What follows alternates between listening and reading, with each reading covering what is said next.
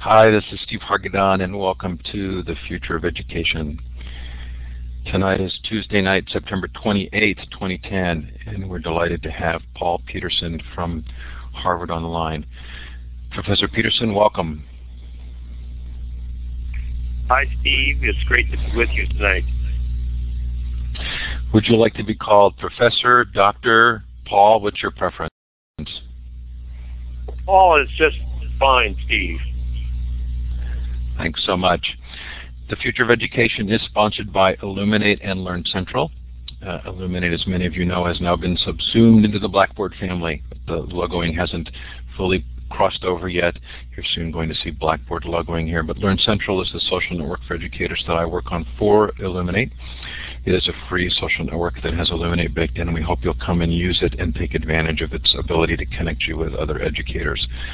Coming up in November, our free Global Education Conference, 5 days, November 15th to 19th, multiple time zones, multiple languages, multiple tracks, and all free with an emphasis on inclusion. We have lots of really great people from all over the world who are going to participate, and hope that you will, if you're so inclined, sign up to present or just come and take in some sessions. Coming up on the Future of Education, Thursday, Ben Daly from High Tech High. October 4th, next Monday, a special 2-hour session with Edutopia and Deborah Meyer, Gary Steger, Alfie Cohn, and several others talking about elevating the ed policy discussion. On October 7th, we're going to hear from DiMartino and Walk on the personalized high school. Then Sylvia Martinez, Roger Shank, Kathleen Cushman comes back with her students this time. Nancy White to talk about networks and communities. You'll see the rest of the list there. The most recent addition is Matt Levinson, who'll talk about his book From Fear to Facebook. And then on December 9th, as fate would have it, Julie Young from Florida Virtual School will be our guest, and you're going to hear about her tonight. If you've missed a Future of Education session, they are recorded. They're up at futureofeducation.com. The Montessori High School session we did on place-based education, that recording is up. Charles Fidel on 21st Century Skills in STEM. George Siemens on connectivism. The intriguing BYU Idaho learning model. Lots of other fun there. I hope you'll find something. Kathleen Dweck continues to pull in good listenership from that fascinating session, as well as Linda Darling-Hammond. So from the other coast, from the Harvard of the West, Stanford, we did have 2 fun guests a couple of weeks ago. If this is your first time in Illuminate, it is a participative environment. We hope that you will find ways to participate, and especially to ask questions as we move to Q&A. You have the participant window. I'm going to recommend that you go up to View Layouts and switch to the wide layout. It does make it much easier to see the chat. You can leave messages in the chat area. There is a drop-down box to send a private message, but do know that as the moderator, I do see all those private messages, so they're not fully private. You can raise your hand. That's the hand with the green up arrow. You can use the smiley face or the clapping hand to indicate how you're feeling. And right now, I'm going to give you a chance to modify this map to let us know where you're listening from. You can also put a plug for your location, maybe the time and the temperature in the chat. Look for the wand to the left of the map, click on it, and then click on the map. And no surprise tonight, we are U.S.-centric. I don't think that should be any surprise given the topic. Connie Weber. Connie, great to have you here. Rainy, cool, early fall in Michigan. Another Michigan. Calva Mom, cold and rainy, warm and drizzly in Connecticut. We're having record triple digits here in California. An early Indian summer or just a late summer. We do have someone from Australia. Nathan, glad to have you here. Wherever you're participating from, or if you're listening to the recording, we're sure glad to have you here, as we are to have Paul Peterson here. So Paul, I really loved this book, and I felt a little bit intimidated by it because there was a lot of content that I was unfamiliar with, and you have a sort of a deep grasp of each of the personalities profiled. Could you give us a short description of the structure of the book and why you wanted to structure it this way? Thanks, Steve. It's great to be with you, and it's very rainy out here in Massachusetts. this evening. The book itself is focused on the history of American education. I've read a lot of histories of American education, but I think that they've never really captured exactly why schools are the way they are today. You've had some that celebrate the fact that American schools got better and better and beat the world for a very long period of time, and you've had others that worried about the schools imposing the cultural values of the elite on the rest of the population. But I don't think either of those perspectives quite got at what really interested me, which was how was it that our schools always wanted to customize education ever since John Dewey wrote. And I tell stories about John Dewey in the book. Ever since John Dewey wrote, we wanted child-centered education. We wanted to reach children where they are. And we've never been able to do it very well. One example of that is individualized education plans for every disabled child, which was part of federal legislation back in 1974. Individual education for each child. That's a great idea, a great plan. It makes sense for every child, not just for the disabled child. But we didn't get that. What we got was a lot of regulations and a lot of rules and a lot of bureaucracy and a lot of central powers. So power in American education, and I have to confess, Steve, that I'm a political scientist, so I tend to look at things from a political perspective. How is politics shaping our educational system? And the way it has happened historically, in my view at least, is that we've had very wonderful people with visions for the future, but their visions didn't turn out right. I mean, we started with Horace Mann. That's the first character that I described in this book, and he wanted to have an educational system that would reach every person in the country. And even more important was John Dewey, comes later on and develops the concept of child-centered education. Then we have Martin Luther King, who tries to desegregate our schools, but ironically, we've never gotten that desegregation. Instead, we got a lot of other rights movements that were really quite different. And we had Al Shanker, a trade union leader, who thought that if you could somehow organize teachers into unions, that somehow that would transform the schools. And I don't think his vision ever was realized. The person who I find really very interesting is James Coleman, who was at the University of Chicago back in the 70s. I met him when I was an assistant professor there, and he actually identified something that was a problem in the modern school, and that he basically said students at school feel like they're in jail, that there are these people who are giving them orders, and nobody really cares about them, and so they form peer group relationships that are built around the sports activities and adolescent life instead of focusing on educational matters. And so there's always this conflict between the people running the school and the inmates at the school, he said. And I found his ideas very, very interesting. So when I get to the end of the book, I say, well, how are we going to change this? How are we going to take this highly regulated, top-down educational system that has gradually developed? Nobody planned it. Nobody said this is the way it should be. It wasn't that way at the beginning. How are we going to get back to our original vision of what education was all about? And it occurred to me that some new things that are happening in American education today, digital learning, have an incredible promise, giving us finally an opportunity to focus on each child and to pinpoint where everybody is and what level of learning they have reached, and then to bring them as fast as possible to higher levels of learning. So actually instruction can be at what I call the price point being the particular level of accomplishment a student is at any given point in time. So part of the reason that I found the book so fascinating was that there's this theme throughout it of kind of unintended consequences, and for each reformer that you profile, you give a very personal history. Was there purpose to getting so personal about each of the reformers?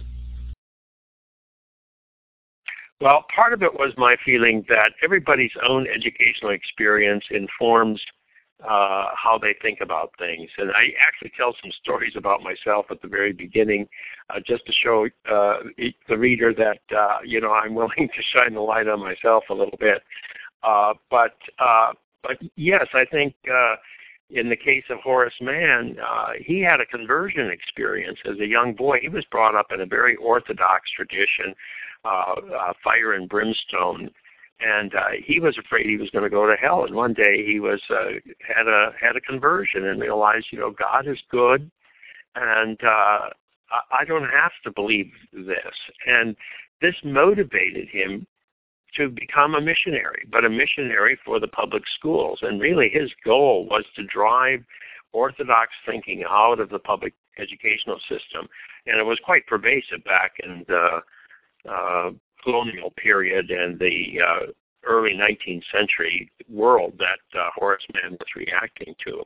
So that's one example of it. And in the case of James Coleman, who I just mentioned, to come to the more recent person, his early life, he went to a school in Lexington, Kentucky, and at that school he found out that he was focusing more on football because the classroom experience was just totally boring, and the teachers didn't care whether he learned or not. And that's where he developed his ideas that later on would say, there's something about the whole way we structure our school system where you compete against one another. The students are competing against one another in the classroom, and they don't like it. And so the student who's really doing very well is resented by the rest of the students, and you get what's called nerd harassment.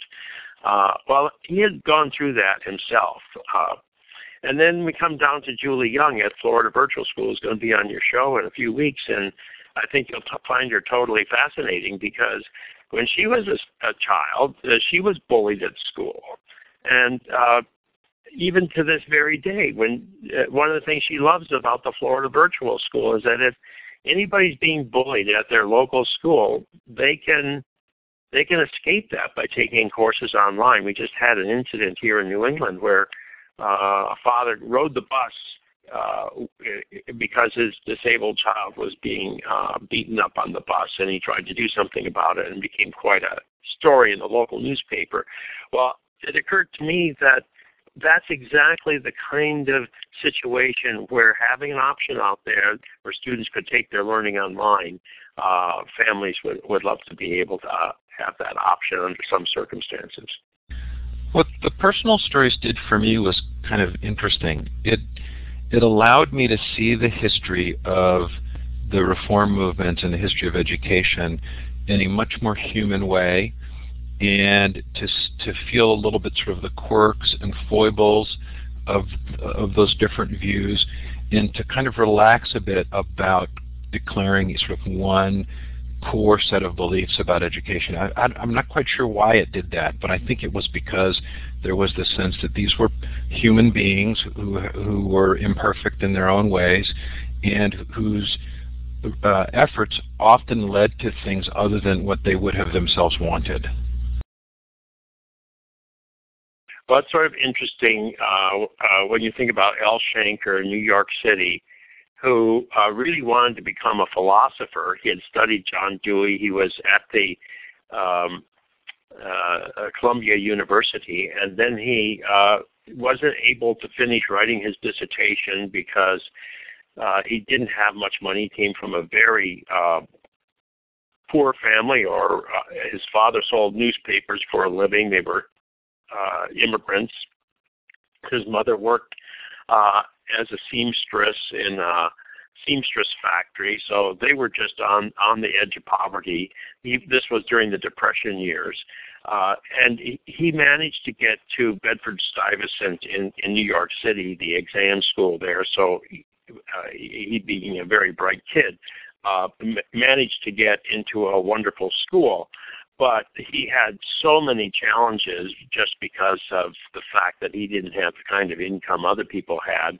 And so he ends up teaching in East Harlem and finds out that he didn't like it there. It wasn't a very good experience. He had these principals and administrators ordering him around, not sensitive to the needs of the students. So he joined the union, and he began to see as his cause teachers should be able to take charge and take control of their own situation. And in that way, we will create a wonderful educational system. But as it turned out, later on in his life, he looks back at it and he finds that he's created an organization which, although very powerful, has not provided teachers with the autonomy and control over their own teaching situation that he had expected it would when he began. So it also felt to me like the book describes a move toward more and more control that, again, wasn't necessarily intended, but that with each successive stage of education reform led to more and more centralized control. Did I read that correctly? Yes, it starts off, if you look back in the 19th century, you had school boards were very large, school districts were very small, you had the little red schoolhouse, you had the one-room school. Gradually, the school districts get bigger. Gradually, you bring in more and more professional people to run them. The community leaders who were deeply involved at the beginning get pushed to one side. The state begins to pass laws that says this is the way the schools shall be run in our state. State funding becomes much more important, and a lot more money goes into education as a result. But the local resources that were so crucial for schools in the early years become less significant. And then finally you get to the increasing role of the federal government, and I think it all culminates in No Child Left Behind, which very few people feel comfortable with, this idea that the federal government is going to come up with a set of rules by which the educational system is going to be run in the country as a whole. And even though the federal law doesn't really control everything that happens in a classroom, everybody feels constrained by it in a way that really is totally contrary to the tradition of American education. I was reminded of a conference that many of us attend each year called EduCon, and it's a conference created by educators for educators, and it largely ends up being kind of a place for teachers and educators to voice their interest in policy changes. I'm also struck by the fact that often they want to change the system, but they don't want to change the control. They would like to have more control, but they'd keep the system the same. Does that come up as well? It does. I mean, the way that I see we need to go in the future is to put the student in charge. Because if we put the student in charge, everybody has to worry about serving the student. And it won't be students being told what to do by adults, but it'll be students selecting the material that is appropriate for them at a particular point in time. Now, this is pretty radical stuff, and I don't think it really could possibly have been done even 10 years ago. But with the new technologies that are coming online and the new ones that are being invented almost daily, it's going to be possible to create courses that will, and also to find out from students exactly, okay, how much do they know at this particular point in time? Is it time to introduce fractions, or is it time to teach long division, or is it time to go on to your geometry lesson, or what kind of background in science do you have, or what's your historical knowledge, and then you can provide a course specific to that person. I'm also very excited about the possibility that colleges and universities can now begin to construct courses that are going to be available to kids in high school and even in middle school. So the whole distinction between going to college and going to middle school and high school will break down, and you'll have the capacity to bring the finest people in the world backed up by the finest technology produced by the most sophisticated companies in the world to produce courses that have a presentation value that is comparable to what we get from Hollywood films. So all of that is possible in education, and it makes the current moment very exciting. So there's a point in the book at which you you're part of a group releasing a report, and you're accused of promoting a particular politician's election, and a Republican's election, and you make the point in the book that at the time you were all Democrats. But as a political science person, you obviously are watching, as you said, politics closely. Do people ever look at your sort of optimistic conclusions here and draw connections maybe with the work you've done with Hoover or other work and put you in a category of saying that you're trying to promote something? Well, the most interesting thing about digital learning is how widespread public enthusiasm is for that. The journal that I am the editor of, Education Next, which is produced here at Harvard and also at the Hoover Institution at Stanford, and it's a joint effort. What we do is we conduct a poll of the American public, a nationally representative poll of the American public every year. And the last 2 years we've asked a question, do you think students should be able to take courses online? High school students should be able to take courses online and apply them to your high school diploma. And last year, in 2009, 42% said yes, they favored that, which I thought was a very high number because we gave people the opportunity to say, I don't know, I have no opinion on this, and about 25% said that. So those people who were supporting it were twice as many as the percentage opposing it. That was last year. This year, that 42% went up to 52%, which is a huge shift in public opinion in one year. On most of the questions we ask, if we ask, what do you think about merit pay for teachers, you get the same answer year after year. Or if we ask a question like, what do you think of No Child Left Behind, the opinion doesn't change very much from one year to the next. But on this one, there's a big move in public opinion, and actually the Democrats among the people we polled are more in favor of this idea than the Republicans. So I don't see this as a partisan issue. I see this as a big issue that has widespread public support and openness to the idea.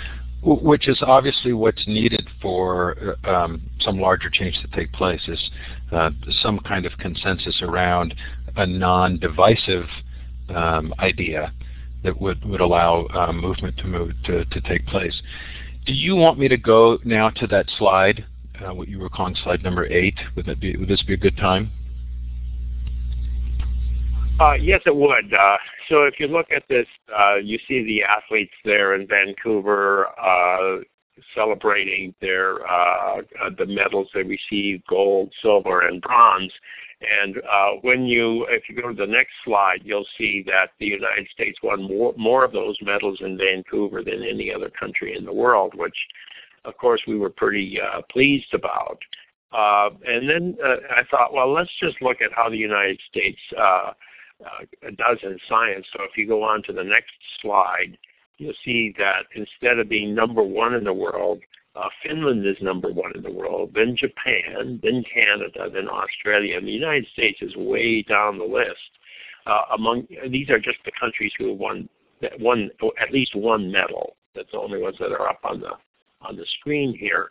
And so the United States, as compared to other medal-winning countries, is way down the list, and that's in science. And then if you go on to math, we're at the bottom of that list. So instead of being number one, we're next to last on this list. If you went on to the math slide there.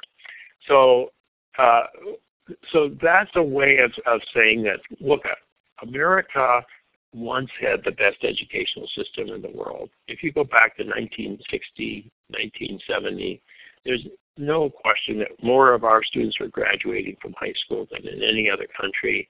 Our students were the ones that people were looking to America for educational leadership. But the rest of the world has caught up to where we are and surpassed us. We are now at the average level in terms of high school graduation rates. Our high school graduation rates haven't gone up since 1970, and other nations have now moved way ahead of us. So we're now at the industrial world average. We're no longer at the top.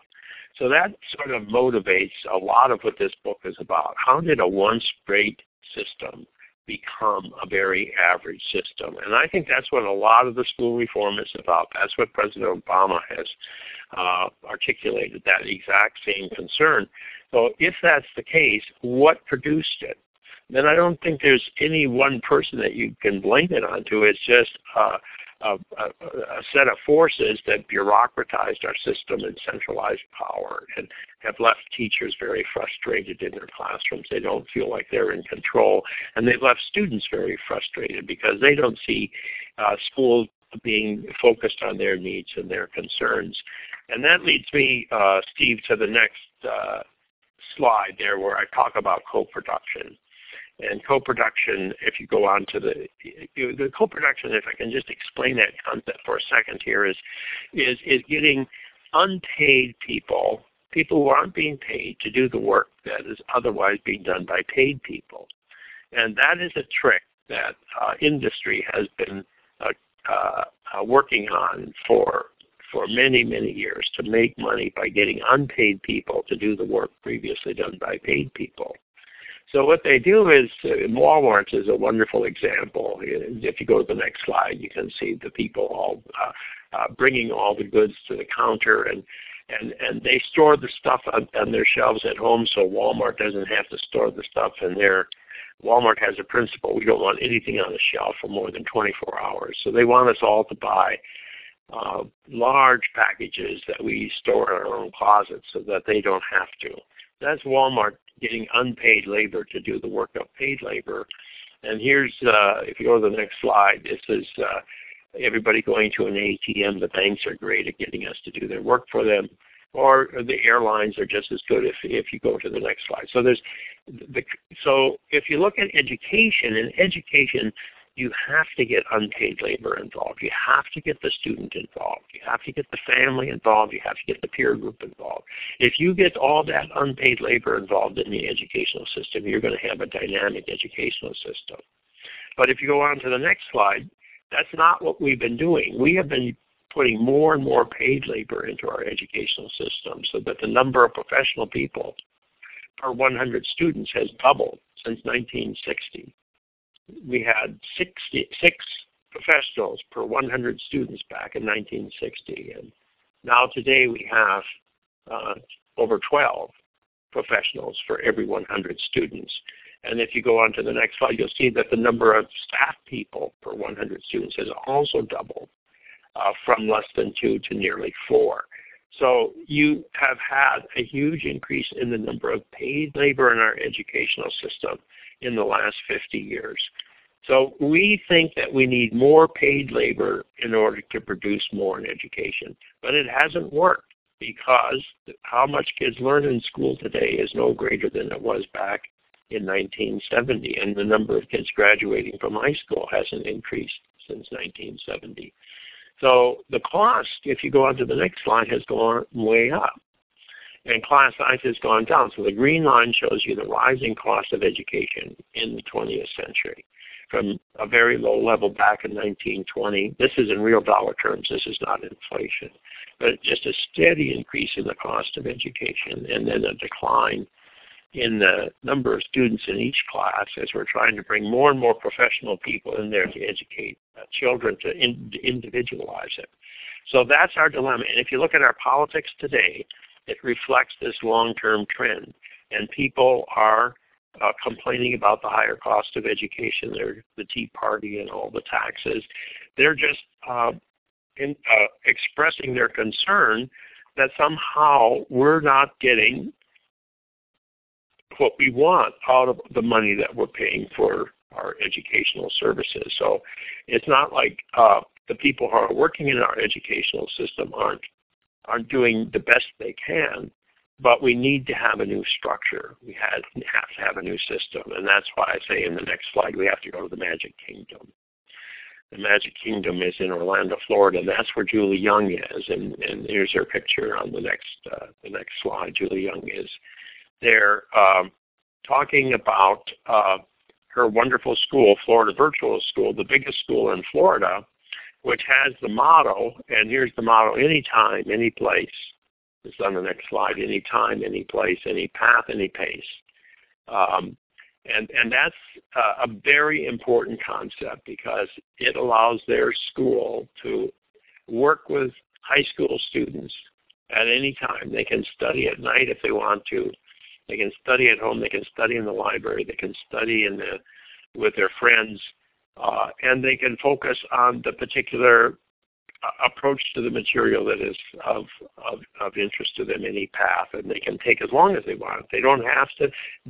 The course doesn't have to end in May. It doesn't have to end June 1st. It can run over into the summer. They can start up in the middle of the year. So all of this is actually taking place in our colleges and universities at an incredibly fast rate. But it can also happen in our high schools as well.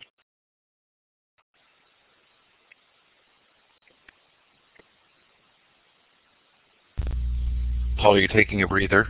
Now, do you have any of your folks online have a thought or a comment? Yeah, I'm sorry that you can't see the chat that's going on, but I am going to point one out. So Connie says, a few minutes ago, she says, I'm trying to get Paul's main point. So Paul, I'm going to propose something. You tell me if it's close or refine it a little. What I hear you saying is that with the best of intentions, the school reformers that are documented in the book have ended up leading us toward a place where we're not really happy with the results.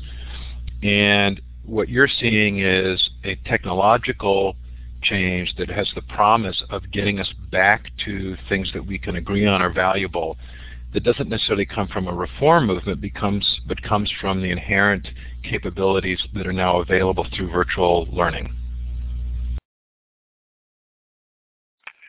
Well, what I'm argue in the book is that the school system that we have today is a long ways away from the school system that we had when the United States began to create this fantastic educational system that was so much better than anything elsewhere in the rest of the world. Now, we couldn't have stayed where we were in the 19th century. Change was going to have to occur. But the changes that did occur had many positive elements to it. I mean, we desegregated our schools, at least in theory. We opened up our schools to disabled people, at least in theory. We provided bilingual instruction to immigrant groups, at least in theory. So we brought in a lot of new principles. We've had we said we've got to have child-centered education, and we've made a lot of efforts in that direction, at least in theory. But when you look at how it all has worked out in practice, none of these groups have been adequately served. And instead, we have an increasingly costly system that seems just to have ossified, and it's so over-regulated and over-controlled, and all the interest groups are fighting over their turfs, that the education of the child just is being lost in the process. So that's point number one. And there is no single point to this book. There are two main points. One is that we we didn't get what we wanted from the reforms of the past. And the second point is technology gives us an opportunity to rethink this all over again. I could not have written this book with this happy ending or this potentially happy ending 15 years ago. But when you think of the technologies that have come online in the last 15 years, they're really remarkable. I have, if you just skip down a couple slides to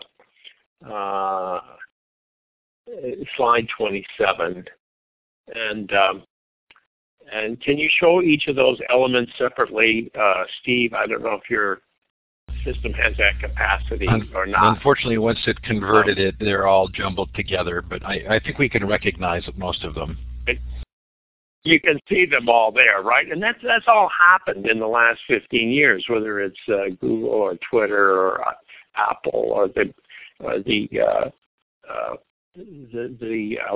laptop computer or Facebook or whatever. There's just so much there, and if you think of that's happening in the past 15 years, you know the next 15 years are going to be, things are going to change even at a faster rate, because every 5 years the rate of change is faster than the last 5 years, especially in the world of communications. And you have to understand that education is really communication. That's all it is communication. And we have an ability now to say, we can teach in 3 dimensions. We can have my avatar dissect a frog's avatar. Now, when I was a kid in high school, I tried to learn about the frog, and I actually read the textbook very carefully, and I was very proud of myself. I knew where the heart was, and the lungs, and the digestive organs, and the circulatory system, and all of that. I was very proud of myself. And then the day came when we were going to dissect that frog, and it was just a total gooey mess, and that poor animal died for nothing. Now, if you can dissect a cadaver virtually, and you can if you're in medical school, there's no reason why that same technology can't be made available to high school students so that they can do dissections over and over again online without killing any amphibians. So I think there's just unrealized potential for all kinds of fantastic new ways to learn things. So Paul, Denise asks, well, first she says she fully agrees with the notion this current school system does not adequately accommodate individual learning differences. She's concerned at an overemphasis on the promises of technology. What things will get lost? Social growth? How will the movement towards technology affect children of low-income backgrounds with less access to computers? Will it further the achievement gap? Well, those are 2 excellent questions, and they're quite different questions. So let me try to take up each question separately. If you just go down 2 more slides there to this wonderful quote by Daniel Willingham, who's a cognitive scientist at the University of Virginia. He says that working on problems that are of the right level of difficulty is rewarding, but working on problems that are too easy or too difficult is unpleasant. And I think what's happened in our classrooms, and it's inevitably so, it's not the teacher's fault, you've got a very diverse group of students there who have very different levels of knowledge that they bring to a particular task. And so for some of them, they are working at the right level of difficulty, but for others, and I just talked with my nephew in Minneapolis earlier this week, and he said to me, he's in 5th grade. I said, well, how's school going? He's such a bright kid. And he said, it's just awful. I can't stand it. And I said, well, what's wrong? And he said, well, they're doing metrics again. We've done this. This is the 3rd year in a row. We're doing metrics. I'm tired of it. Let's go on to something else. This is totally boring. Well, he is a good example of this principle that if you're working at the right level of difficulty, it's rewarding. Now, he's a very bright kid, so he's bored. apply to the classroom setting. But there could be other students in the class who the material is way above them, so they're just confused. And so when you talk about how do you eliminate the digital divide, or how do you close the education gap, there's only one way to do that. There's only one way to do that, and that's to teach at the level that a student can learn. And the other thought that occurred to me, that in particular in the U.S. context, is how important role models have been for minority students, African American students in recent time. We've had African Americans in politics, we've had African Americans as sports stars in the entertainment industry, advertising, and all of this has had a tremendously positive effect on the acceptance of African Americans in our society, and the self-image that black people have of their place in our society. So, but in schools, think of what it would be like if you had as your physics instructor one of the most capable African American physicists offering the course online, and that could be offered to students across the country. And you had the superb course offered by an individual who shared the ethnic background of the student. And I don't want to say African American, it could be Hispanic, it could be Asian, it could be all kinds of alternatives out there. But I think that could be those kinds of positive role models could be extremely valuable. I know of a charter school that is actually doing that in chemistry, where they have a chemistry teacher who is teaching chemistry in Spanish online to students in the state of Washington, and the school is the kids are mainly being taught in English, but in these esoteric subjects, it's valuable to have the instruction in their native tongue. So it's a very creative use of online learning that reaches out to students who might otherwise be disadvantaged. So, Paul, in those slides, the other go ahead. Yeah, go ahead. No, please finish it. Well, the other topic was networking. Yeah, was the social life, and I think that you want to do this on a blended basis. You certainly don't want to eliminate the high schools that we know today, but I think you want to build them more around the extracurricular activities that engage students so successfully today. So there's no reason why your teachers can't serve as tutors at school, that the learning is primarily offered online, and that you can have a mix of experiences in your high schools and material presented to you online. They don't need to be exclusive one way or the other. You can have a blended model. And you'll hear that from Julie Young, because the whole Florida virtual high school model is a blended model and she can explain how students can take courses both at their district school and online.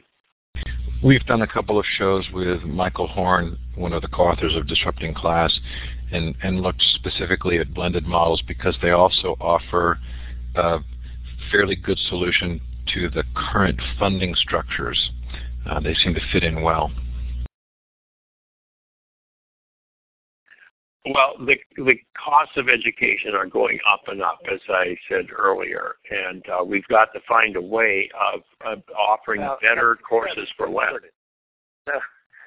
Out of maybe 100 people that know me. So Royce, I think we're hearing you because you came in on the teleconference bridge. You may not know that, but you may want to. That's okay. Thanks, though. Hey, Paul, I'm interested in a lot of times people use Finland as an example.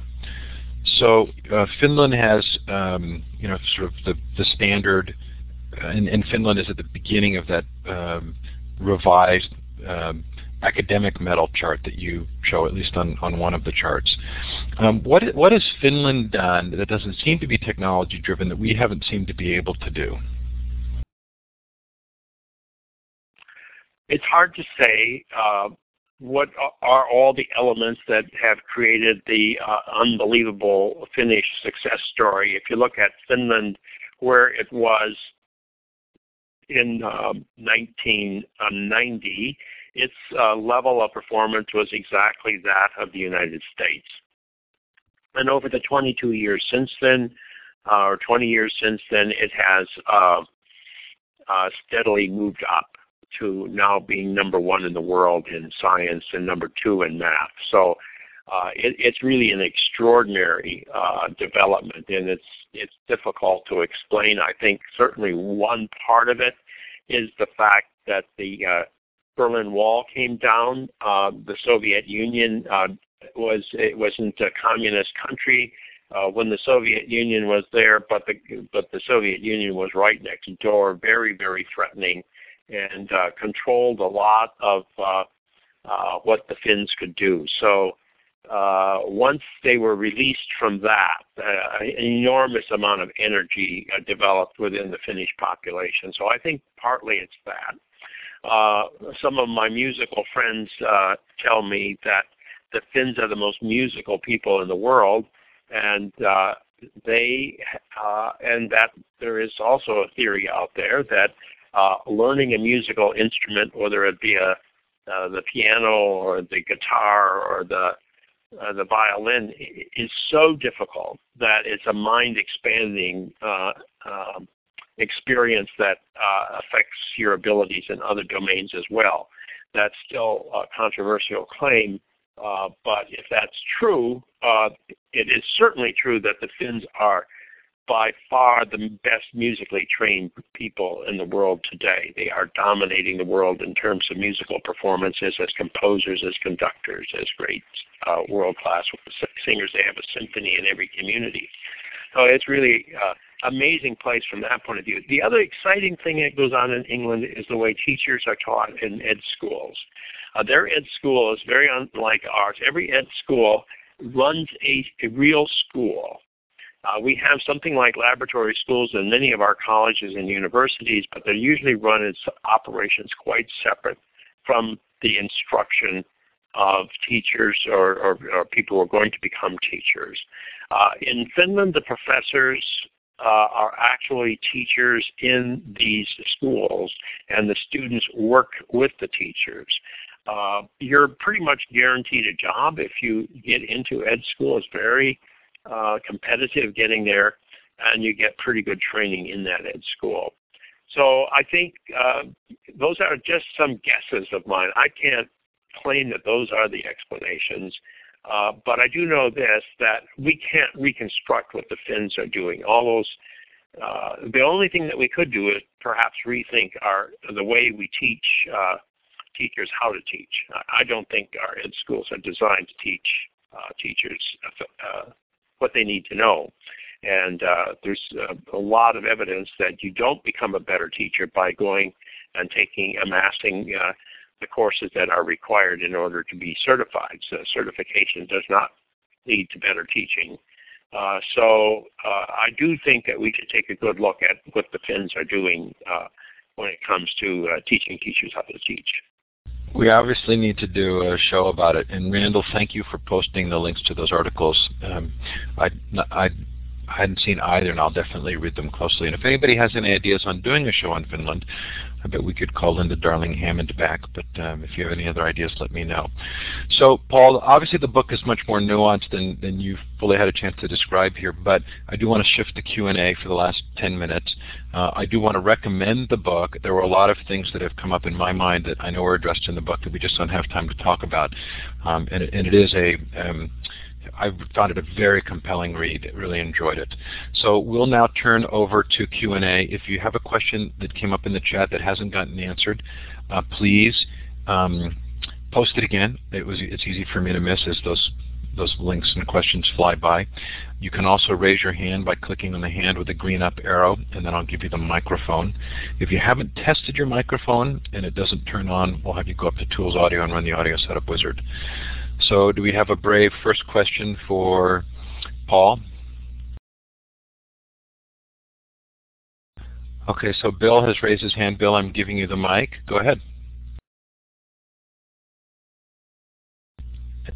And Bill, I don't know if you've done this before, but you click on the larger microphone button at the lower left of your screen to turn your mic on.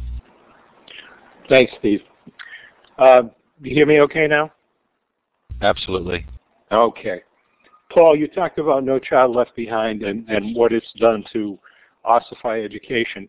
Can you talk about the race to the top and where does that fall in the whole process? Well, I am not going to say bad things about race to the top, but I do feel it's part of the increasing centralization of our educational system. I don't think it's going to solve the problems. I was disappointed that there was very little attention to digital learning in that undertaking, and it's basically asking states to spend a lot more time worrying about what the federal government wants and how they can comply with this. I found it totally fascinating that New Jersey failed to win it because they didn't get the right figures in the right place in the forms. And to me, that's just a symbol of the bureaucratization of our educational system. So I think it's really an extension of No Child Left Behind. It's not an alternative to it. And Paul, you do talk at some length in the book about the difference between how things get measured and what the results they produce. And you can't see, but Bill's clapping for your response, so he did indicate that back. But I feel like you do cover a fair amount of that in the book as well, right? I do, and the accountability idea, I can see where it comes from, because once you have a centralized system, the teacher no longer feels like he or she is in charge, and so they sort of give up. And then somebody else says, well, the teachers aren't holding the students accountable. Well, they can't because they're so hemmed in by all the regulations. So then somebody else says, well, we've got to hold them accountable. And then the states come in and they say, oh, we've got to have these tests. And then the federal government comes in and says, no, we don't like your test. You got to have our test. And you got to do it our way. So, and now we have to have national standards because we don't like the state standards. So it's just inevitable that once you start no longer allowing each local school to operate in its own way and let students choose with how they want to learn, you're going to get into this highly centralized system that's going to get very bureaucratized. So, Chris, I apologize, Chris135, if you've asked a question that I missed here. Is the question, Paul, I think it is, Paul, how relevant do you find standardized tests? Well, in the world of digital learning, you will be using standardized tests because they can be used in a diagnostic way to identify how at what level a student is what the current knowledge of a student is. So I am not opposed to standardized tests. They are very efficient ways of gathering information about how well a particular person is doing. But it's what's the purpose of them? Is the purpose to provide the information that a student is now prepared to receive? Then they can be used very effectively. If it's to reach sort of judgments as to what to do with a student, well, then it's being used for a different, not necessarily the right purpose. Okay, we have time for one or two more questions. Again, feel free to raise your hand using the hand with the green up arrow or put the question in the chat. Tim asks, how do you reverse this trend of standardization, centralization to empower greater student choice given the structures that are now in place? What would the first steps be? Well, that's a good question, because what I think you want to do is to first of all say to every high school student, you can take whatever course you want, provided it's an accredited course, and apply it to your high school diploma. You can take it from your local high school, or you can take it from one of a multiplicity of providers. And the state will pay the provider if you select that provider for the course. So right now we have Middlebury College offering language instruction to high school students. I don't see any reason why a student in Vermont or a student in Massachusetts or anywhere else in the United States should not be able to take their language instruction from Middlebury College. It's known for its excellence in that field.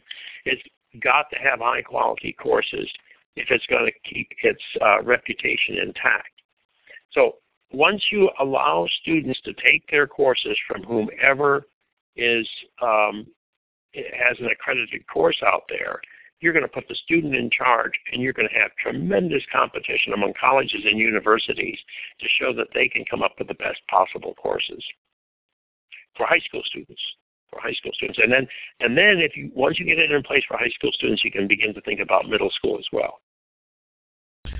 Okay, our final question is going to be asked by Nathan. Nathan, I've given you the microphone. To turn your mic on, click the larger microphone button at the lower left of your screen. Okay, can you hear me? We can hear you. Oh, great. My question is, we seem to be talking a lot about structures impeding what we want to achieve in education.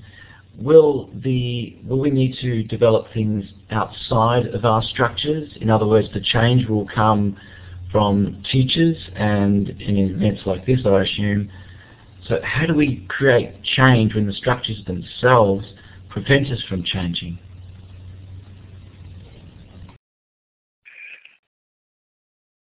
Well, it's a hard question to answer because there are lots of vested interests in the status quo.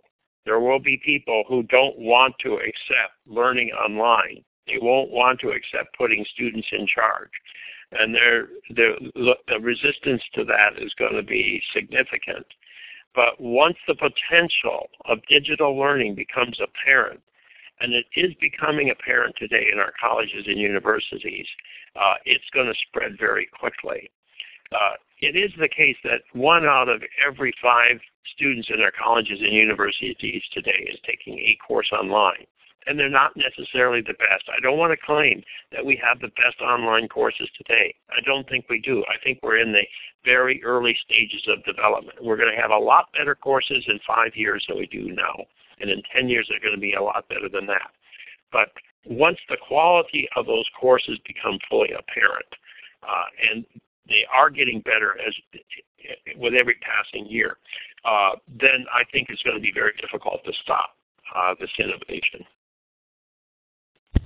Okay, just quickly in closing, so does that mean that we need to address in teacher training courses things such as learning how to create good online content and how to engage students and parents, as we've discussed, in creating learning experiences? I think you should need to be taught how to identify good online content and how to access it. I think that the people who are going to be producing good online content are going to be teams. I don't think any one teacher can do it. I think it's got to be done by a team that's got all kinds of resources that they're bringing together to create the course. So there's got to be a big investment of resources up front to really create a high-quality course. And then once the course is in place, then you can use teachers as tutors and coaches to help the student with the course that's been created. Thank you, Paul. We're going to finish there. I'm going to clap for you. You're not going to see the clapping, but the audience is now clapping for you. The book is Saving Schools. Really, so appreciate your coming on tonight. Appreciate your being a part of the series and adding your voice in this just particularly thoughtful book that I enjoyed so much. Any last words? Well, thank you, Steve, and thank you to all those who participated in their questions, because I thought that was a very on-target conversation. Thanks so much. Most appreciated. Thanks again to Learn Central and Illuminate for providing the platform and for my employment. And then remember, coming up Thursday, Ben Daly on High Tech High, and then next week on Monday, the Elevating the Dialogue on Educational Policy with the group from Edutopia, including Alfie Kohn, Will Richardson, Gary Stager, Deborah Meyer, and others. Thanks, Paul. Thanks, everybody, for coming. Have a great night. Good night. Thanks, Good everyone. night. Thanks, Nathan. Good questions.